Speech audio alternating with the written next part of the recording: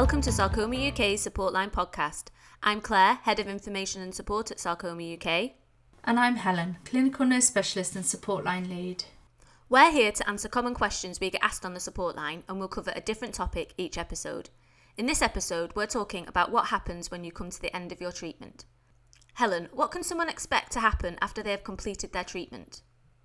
When someone's completed their sarcoma treatment, they go into a period of follow-up. And follow-up basically means that you'll have regular appointments at your specialist centre to ensure that you remain well.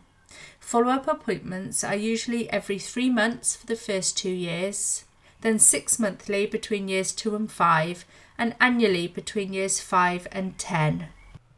And why is it important to have these appointments? We know, unfortunately, that some sarcomas can come back, usually in the area they are removed from, but they can also spread to other parts of the body, including your lungs. So it's really important for your specialist team to keep an eye on you and to ensure that you remain well. Can you talk us through what happens at one of these appointments?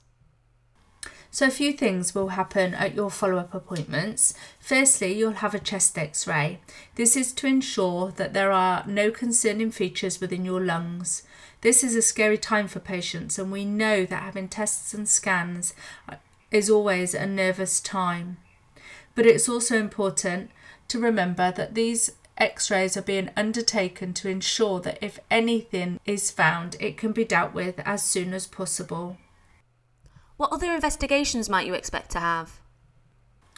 You will also have the area that your sarcoma was removed from checked by either your doctor or your nurse to ensure that there are no signs that the sarcoma has returned, and this is called a recurrence. It's really important in between follow-up appointments to keep an eye on the area yourself.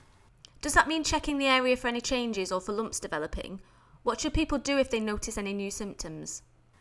Because if in between the times between your appointments, especially when your appointments are further apart, so 6 monthly or annually, it's important to keep an eye on your own body, because you will find anything that is different or new. And if at any point that happens, you need to ensure that you let your specialist team know in order for them to bring your follow-up appointment sooner, which means you won't have to wait for as long for things to be checked.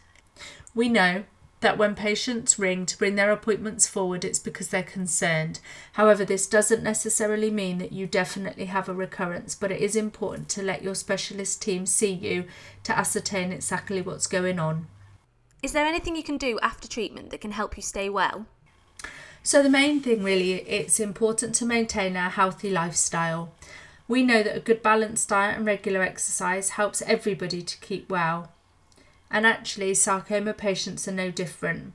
There's nothing in particular that anybody can do to ensure their sarcoma is not going to return. However, keeping yourself well is obviously one thing that everybody can do to increase their chances of staying well. Lastly, Helen, what support is out there for people?